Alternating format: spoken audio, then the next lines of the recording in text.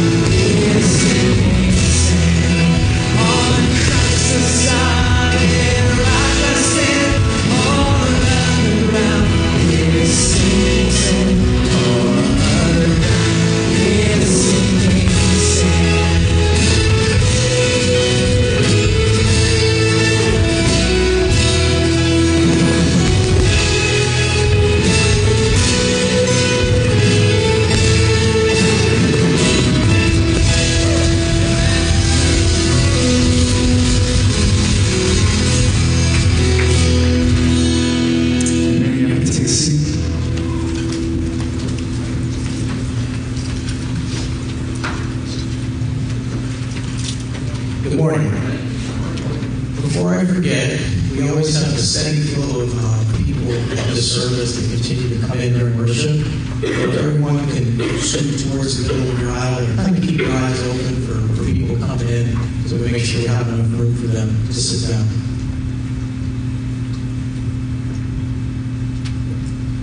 As we enter into the time of confession this morning in our worship service, the confession of sin, we know, is key as a Christian. What I want to read to you this morning is from the 90th Psalm. This is simply a confession of God and who He is. So bow your head. Psalm 95, verses 3 through 5. For the Lord is the great God, the great King above all gods. In His hand are the depths of the earth, and the mountain peaks belong to Him. The sea is His, for He made it, and in His hands formed the dry land. Father, thank You for creating all that is around us. And as we take time to look at all that is around us, the universe and the stars, just in everyday things, Lord, we stand very humbled to know that You created us as well. And that even when we fell away from You, You loved us still. We thank You for sending Your Son, Jesus Christ, to reconcile us to You. And we confess this morning, Lord, that You and You alone are God, and that You hold us all in the palm of Your hand. We pray all these things this morning in Jesus' name. Amen.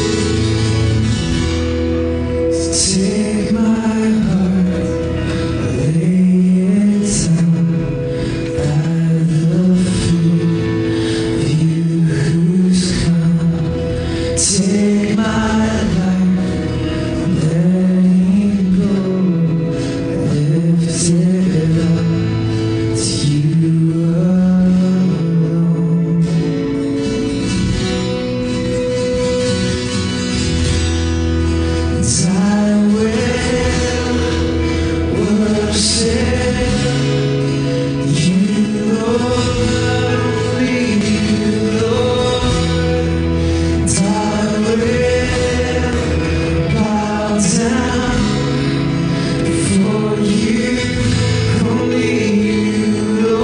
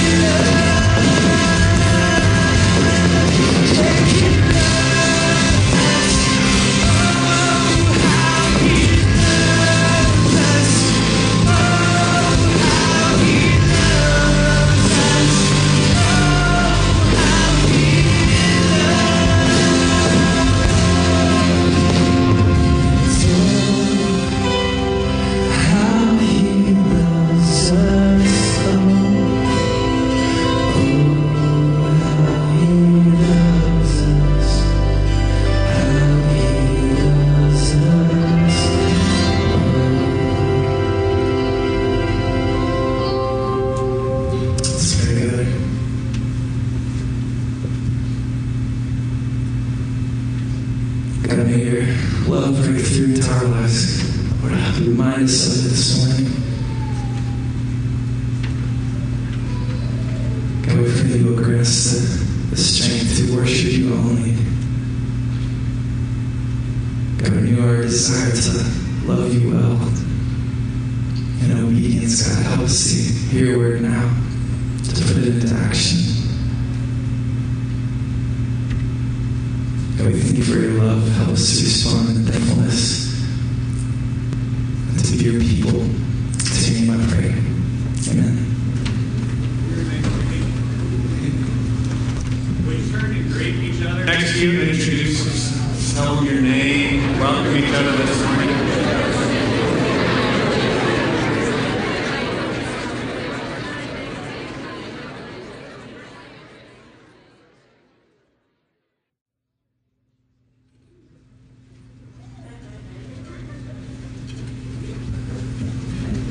Dave's not here.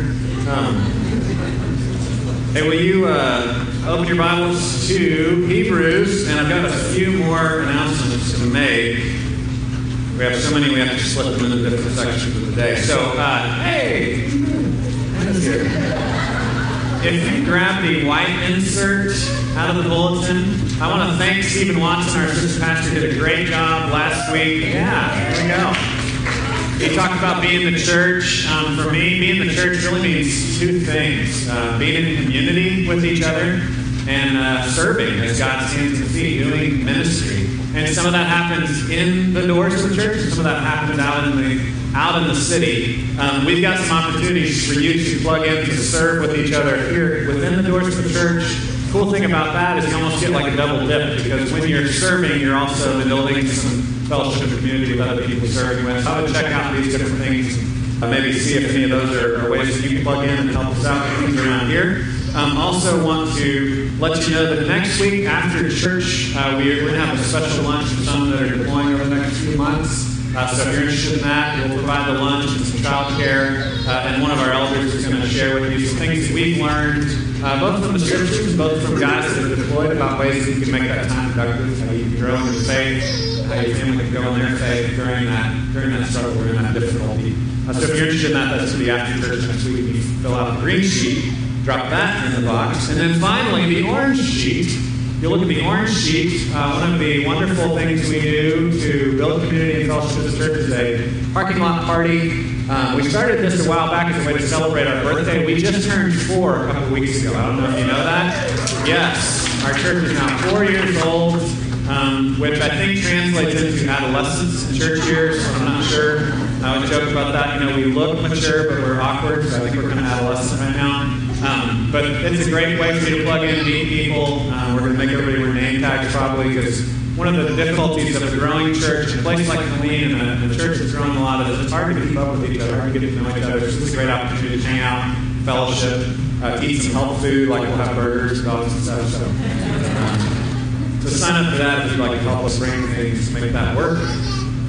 And then we will now look at God's Word together. We're starting a new series in Hebrews called A Better Savior. And we'll be looking at Hebrews. If you don't have a Bible, it's going to be page 1000 in the Bibles under the chairs, which is cool. Page 1000, I like that. So open up to page 1000 or turn to Hebrews chapter 1. And what Hebrews is addressing, this whole book, we've got 13 chapters, it's addressing this struggle that we have in life, right? It's written to people that live in the same kind of world we live in, because back in the first century, the world was just like it is today. It's a world filled with brokenness and pain, right? It's a mix of glory and wonder, you know, the taste of a fajita and a child's laughter and all these glorious things, but it's also filled with pain, right? The pain of disease, brokenness, stress, broken relationships. They live in that same kind of world that we live in now. A world of struggle, a world of difficulty. And the author to Hebrews is telling them and telling us not to go back to our old saviors, not to go back to those old things that we used to run to find comfort, to find security, to find peace when difficulty comes. Because that's the same temptation they had, it's the same temptation we had. Think about in your moments of stress, in your moments of pain, in your moments of difficulty, think about what are those things that you run to.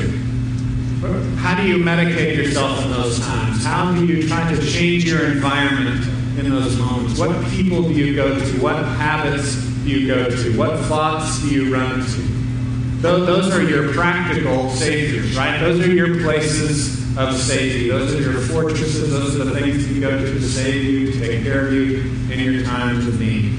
Well, just like we struggled with that, the people back in the first century struggled with that. And the author is encouraging them, you know what? We've got a better Savior. We've got a Savior that you can rely on every time, and that Savior is Jesus. And that's what week after week we're going to unpack.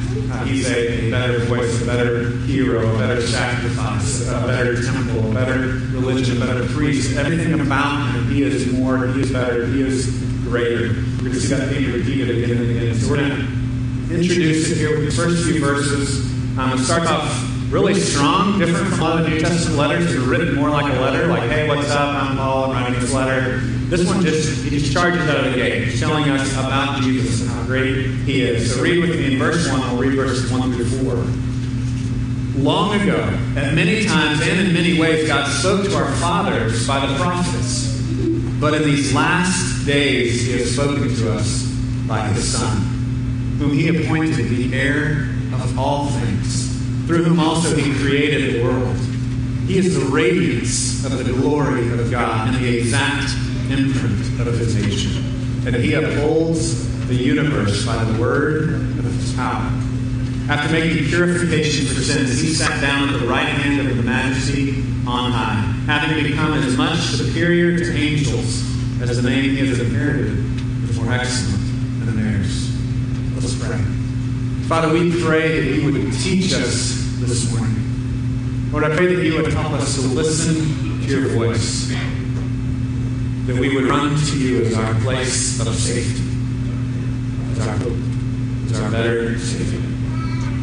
Pray that your Spirit would apply your word, that we would be changed, we would be made more like your Son, that we would trust in him. Pray in Jesus. Amen. Well, 9 years ago, yesterday, a plane hit the World Trade Center.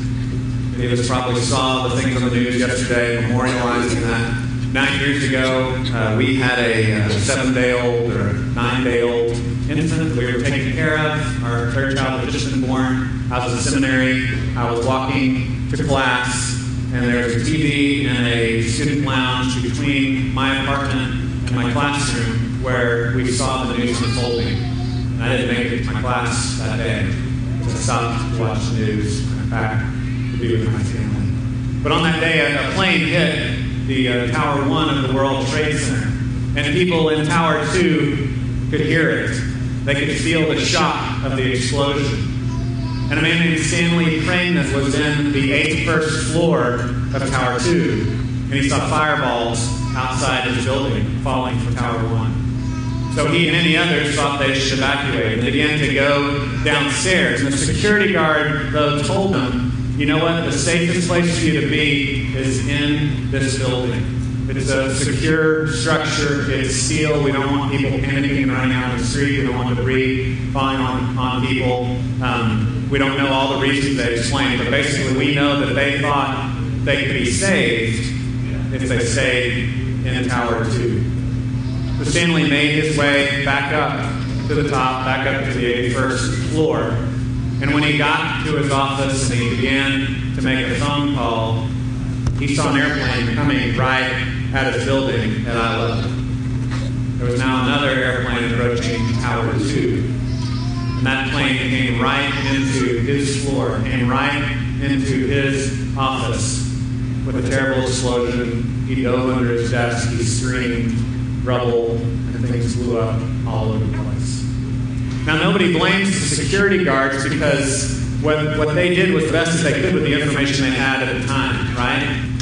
All they could do was do what common sense told them, that yes, there was a fire, there was an explosion, we don't know what's happening in Tower 1, but last time the World Trade Center had been evacuated, people got hurt just in the evacuation, just in all those people trying to get out. So we wanted people to stay safe there. So they tried to get people to stay safe there. They didn't want falling debris falling from one explosion on people outside. They didn't want people falling over each other as they got out. So they believed that they could be saved if they stayed there in Tower 2. But Stanley Prankman, this executive of the food bank, he needed a better savior, didn't he? And I think a lot of times that happens to us. A lot of times we make the best decision we can with the information at the time, and we trust in what we think will keep us secure.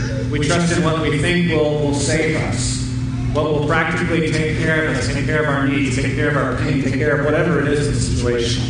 And as I've said already, the author to Hebrews is saying again and again that Jesus is a better Savior. He is the only one that can really take care of us. He is the only one that can truly save us, that can ultimately save us, that can ultimately keep us safe, that can be our strong tower, our refuge, our place of safety when difficult times come. So the author is going to tell the Hebrews, I said, again and again, and even as it starts here, he's going to repeat this theme again and again, that your place of safety is Jesus. That the thing you need to run to is Jesus. When difficult times come, when you see fireballs, when you see chaos, you run to Jesus. You trust in Him in a moment. Only there will you be safe. Well, the first thing that he emphasizes here is all the competing voices that we hear, right? So in a time of difficulty, we hear competing voices. That was one of the problems during 9/11 is the 911 phone people couldn't keep up with all the voices, right? And so they couldn't give proper advice because they didn't know the full situation, and they were overwhelmed with so many phone calls. It was just utter chaos. And there are these competing voices vying for our attention. And what the author tells us is listen to the one voice. There's one voice you've got to pay attention to, and that's the voice of the Son. Yes, there's a million other voices you listen to, but make sure you listen to the voice of the Son. He is a better voice. It says in verses 1 and 2, long ago, at many times and in many ways, God spoke to our fathers by the prophets. So he's not denying the previous revelation. He's not denying these previous voices. He's saying the Old Testament, it fits with the New Testament. It's the history of God speaking to us, right? We have a God that speaks to us. And that is good. And there's agreement. But he's saying now, in these last days, he has spoken to us by his Son. These last days, when the fireballs are falling, when everything's crazy, we live in this time, right, between the times. We live in this time between the coming of the Son and the second coming of the Son. He's to make all things right. And it's a difficult time. It's a time where we're tempted to not trust in this salvation that's been accomplished. We're tempted to not trust in that and apply that in our own life. But the voice we need to listen to is the Son, who says, I've taken care of you.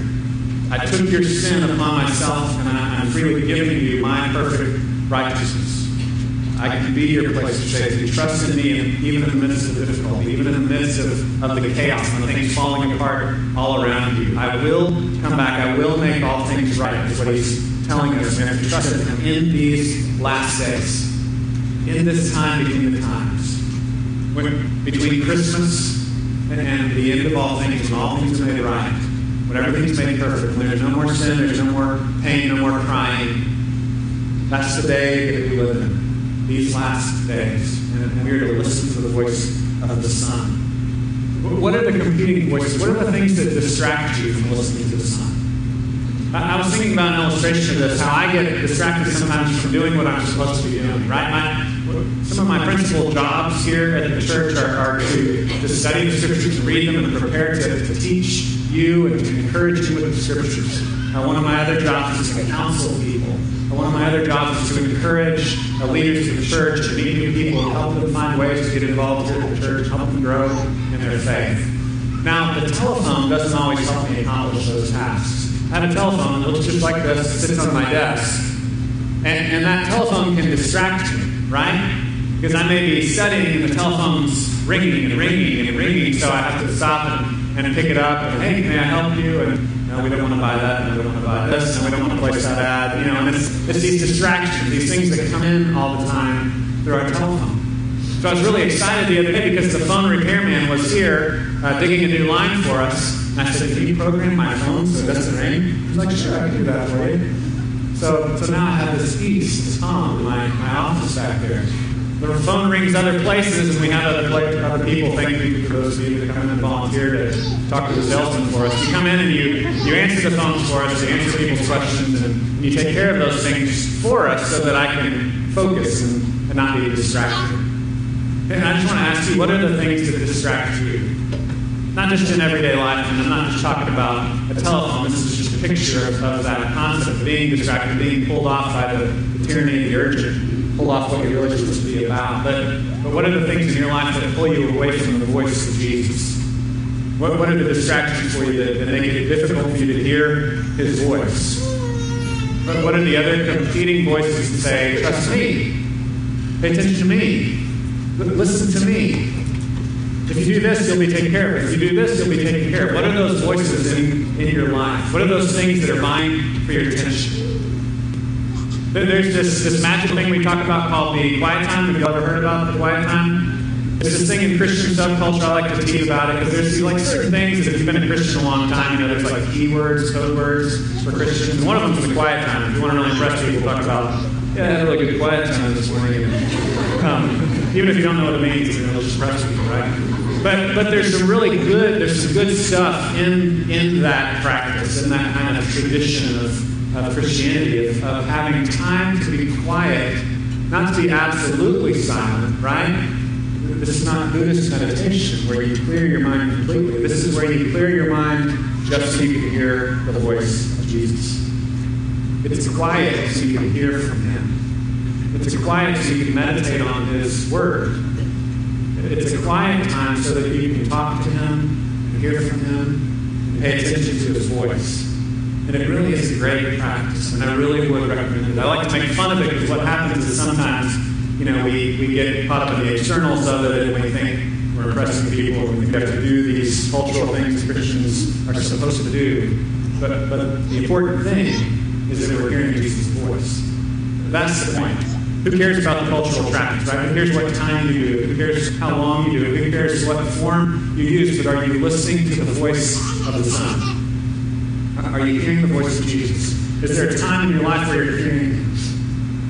You need to make time for that. You need to make sure you're paying attention and you're listening to what He has to say to you. Long ago, many times, in many ways, God spoke to our fathers and prophets. By the prophets. But in these last days, He has spoken to us by His Son. The next thing that the author shows us is that He is a better power. He's going to unpack now what this means, His Son. What does that mean? The Son of God. Who is He? What is His status? What is His nature? He's a better Savior because He has a better power. It says His Son, whom He appointed the heir of all things, through whom also He created the world. He's the radiance of the glory of God and the exact imprint of His nature. And He upholds the universe by the word of His power. He holds it all together right now. He upholds the universe by the word of His power. Think of what power means, right? Any of you ever used one of these? I'm going to picture a bow saw. Anybody ever used a bow saw? Now, if you're using a bow saw, you are cutting a tree limb by the strength of your power, right? Which can be very painful. I've had tendonitis in my elbow for about 9 months now. And, after like an hour of working on a limb, my arm gets pretty sore, right? I can barely move. I'm kind of like dragging it around after that. But this one, chainsaw? Yeah. There's a glorious power to the chainsaw, right? Anybody ever used a chainsaw? Yeah. Some friends saw me at lunch and they're like, hey, I heard you were using a chainsaw. What? My wife was Facebook. I guess she was proud of me seeing me out there with a chainsaw. It impressed her. She respected me and the power that I was wielding. But there's something glorious about that power, right? It's impressive. It's amazing. It's a power beyond yourself.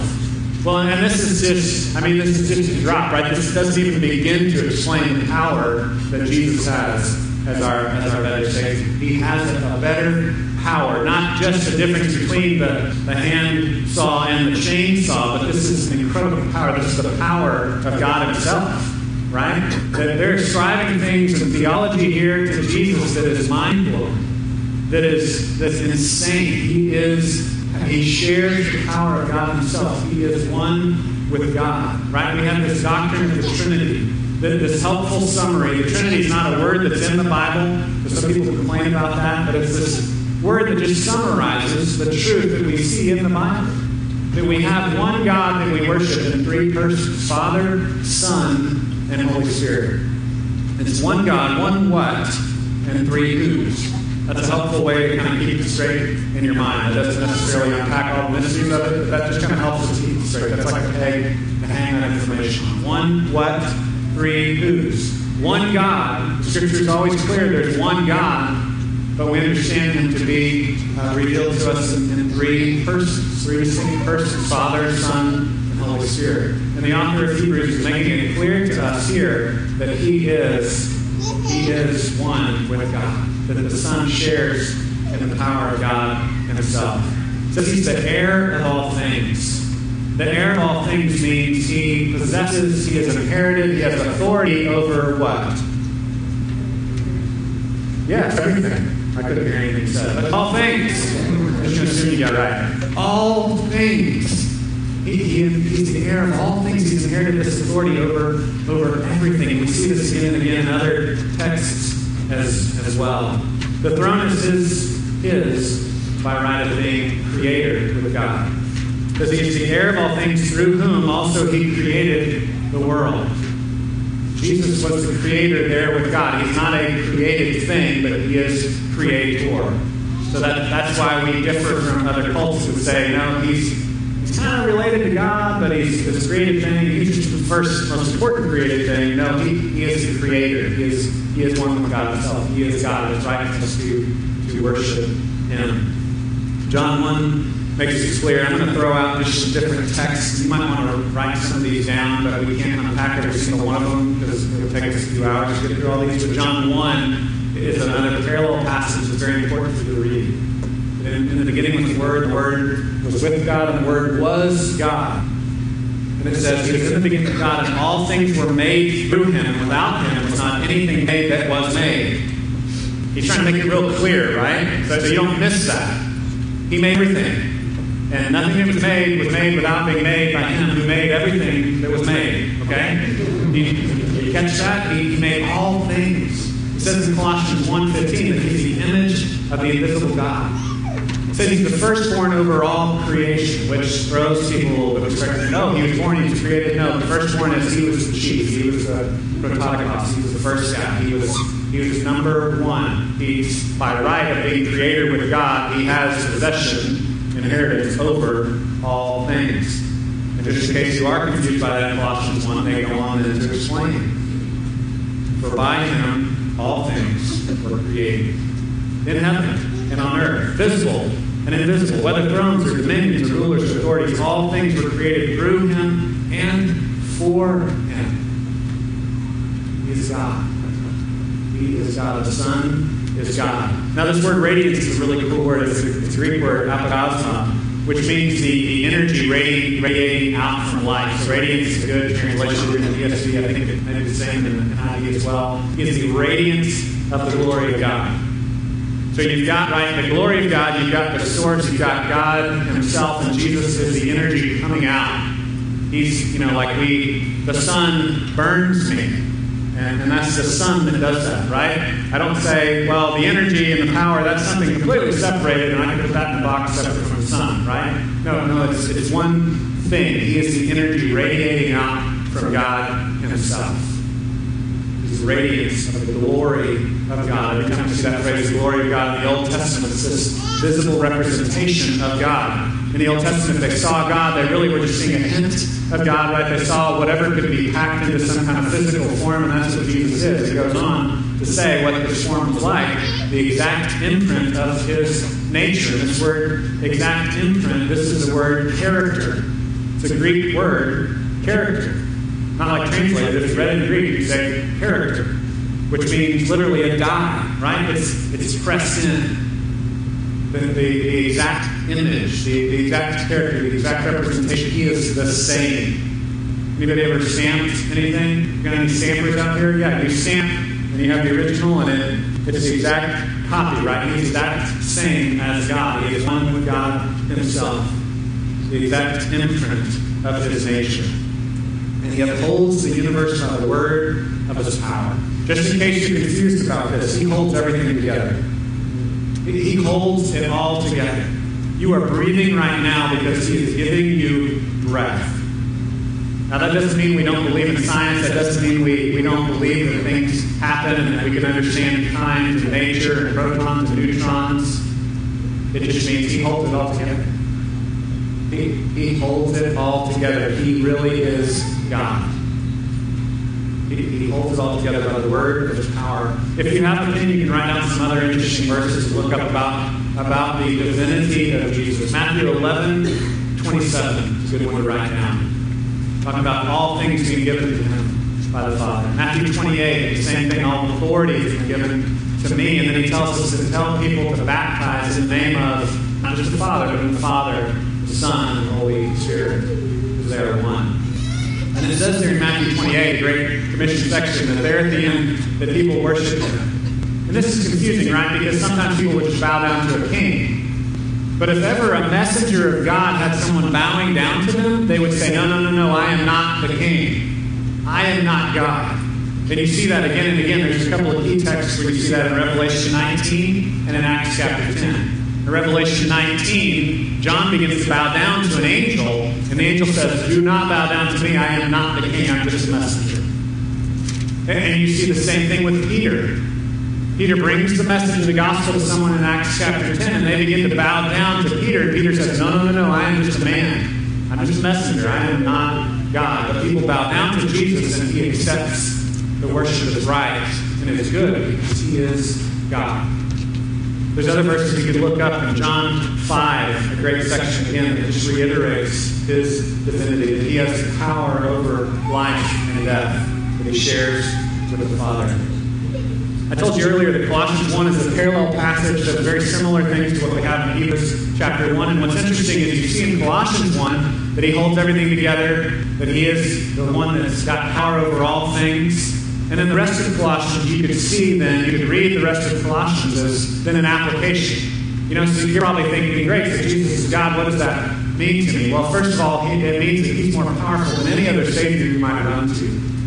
And Colossians then gives very specific applications of how you might be pulled astray. In Colossians 2:6, it says, therefore, because of who Jesus is, therefore, as you received Christ Jesus the Lord, so walk in him. So first of all, walk every day just as if he's God. Just as you received him as the answer to your problems, continue to walk in him as if he's the answer to your problems.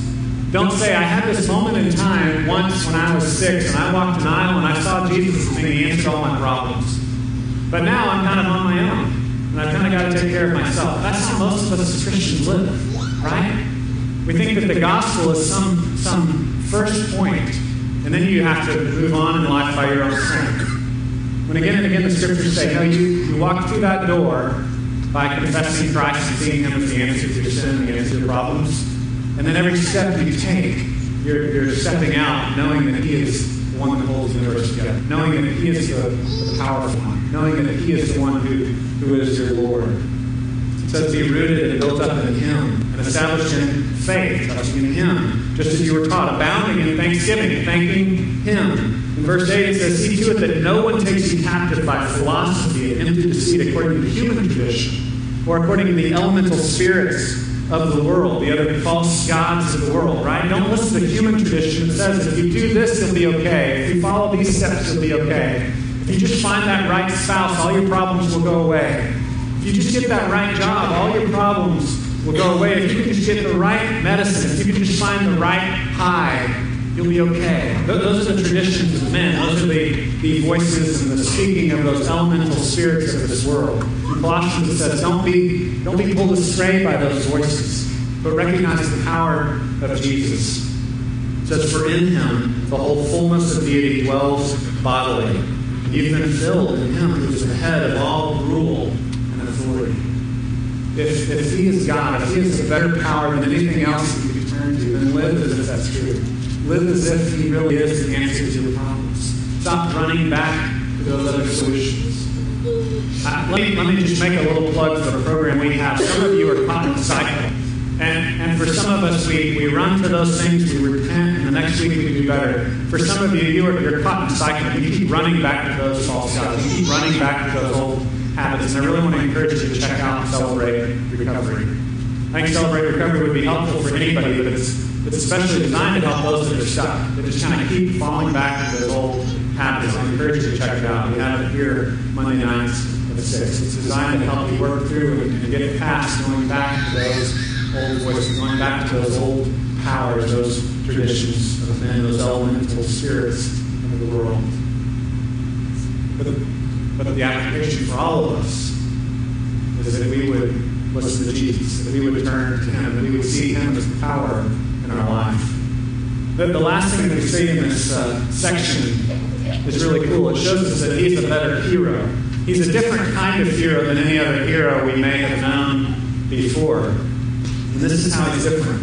Verse 3 says, after making purification for sins, He sat down at the right hand of the Majesty on high. Colossians 1, the parallel passage, makes it real clear that He is Creator, and so He has these rights as God because of creation, but He's also Redeemer.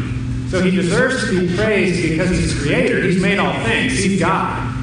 But He also deserves to be praised because He's a Redeemer. And this is what sets Him apart from every other hero. And this is what sets Christianity apart from every other religion, right?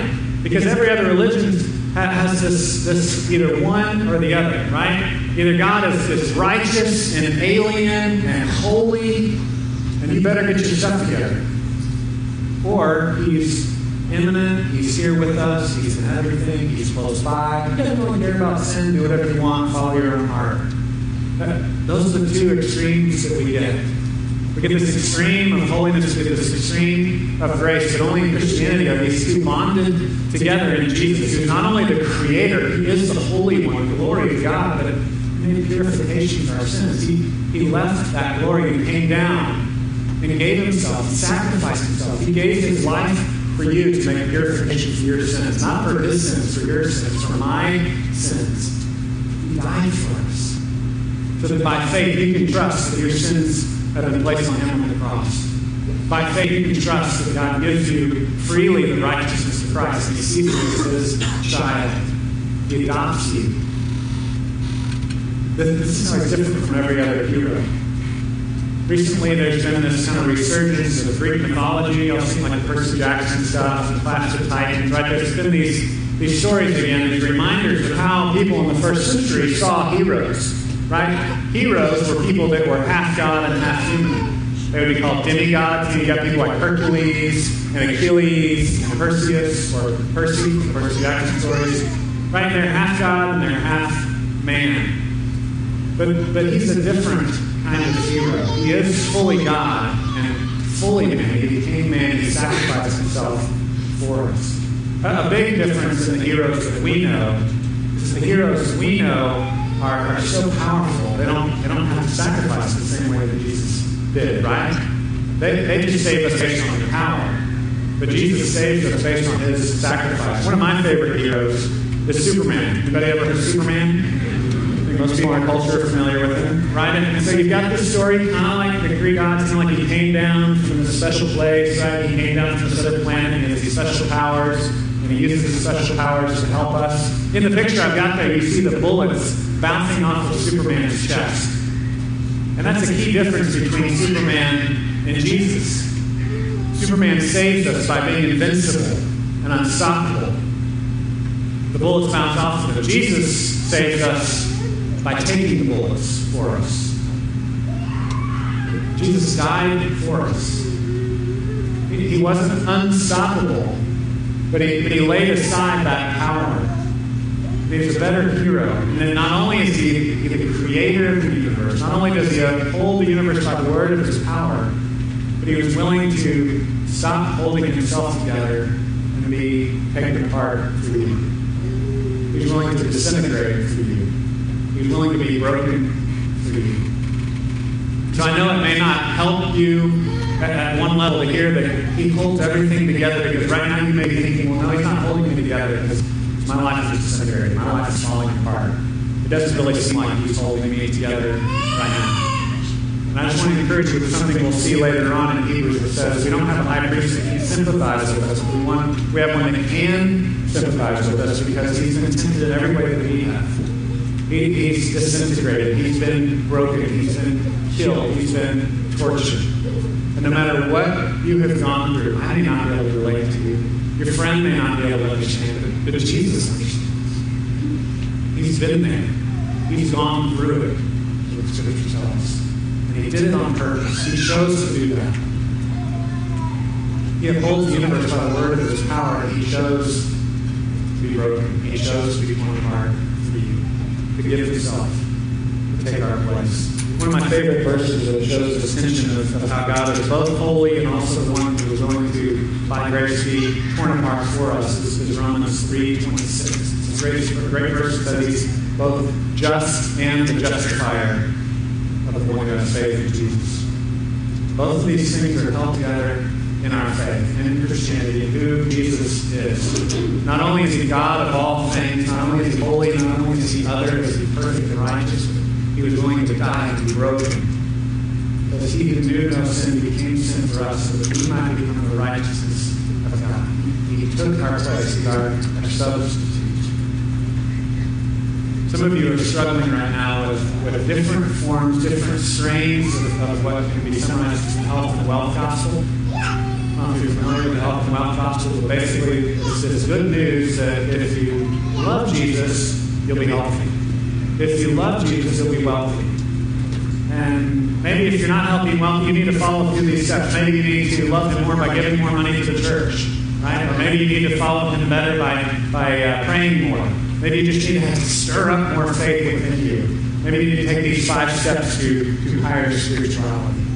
And you may be frustrated because you're saying, I've listened to these voices and I've done the right things and I've lived this kind of life and my life is still broken. And I just want to encourage you that if you believe that God really is in control of all things, if you really believe that he's a better hero that was willing to be broken for you, then that'll give you a power to be able to endure the brokenness of this world.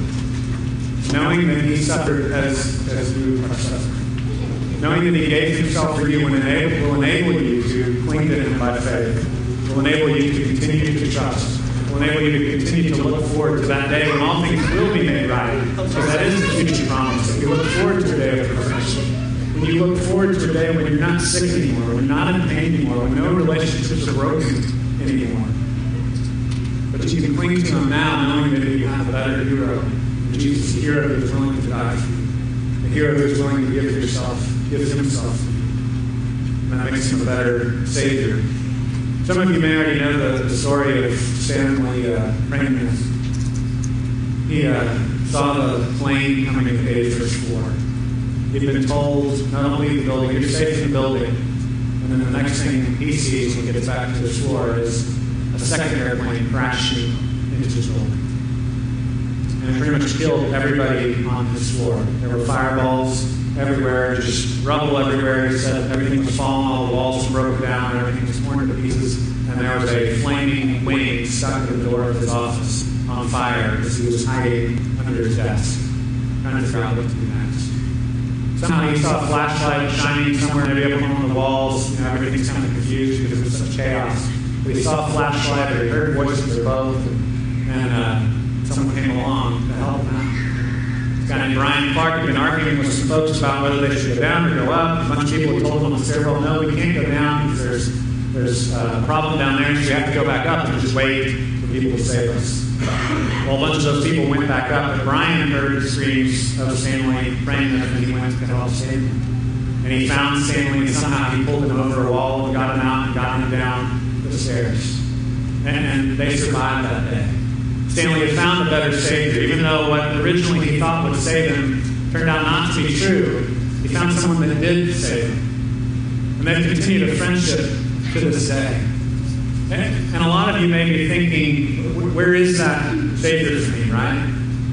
Well, I want to encourage you that Stanley knew what I hope you know, that he has a better Savior still. He doesn't see Brian as his ultimate Savior. Brian's just a guy that helped him get out of that building that day.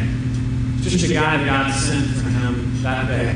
We don't understand God's reason. We don't understand why some people died and some people live. We trust that God has a purpose in all things.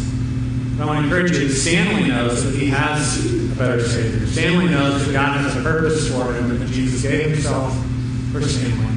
And that Stanley better live the rest of his life living out that purpose. Stanley should live the rest of his life as a living sacrifice, giving those remaining days he has now, knowing that his days are numbered.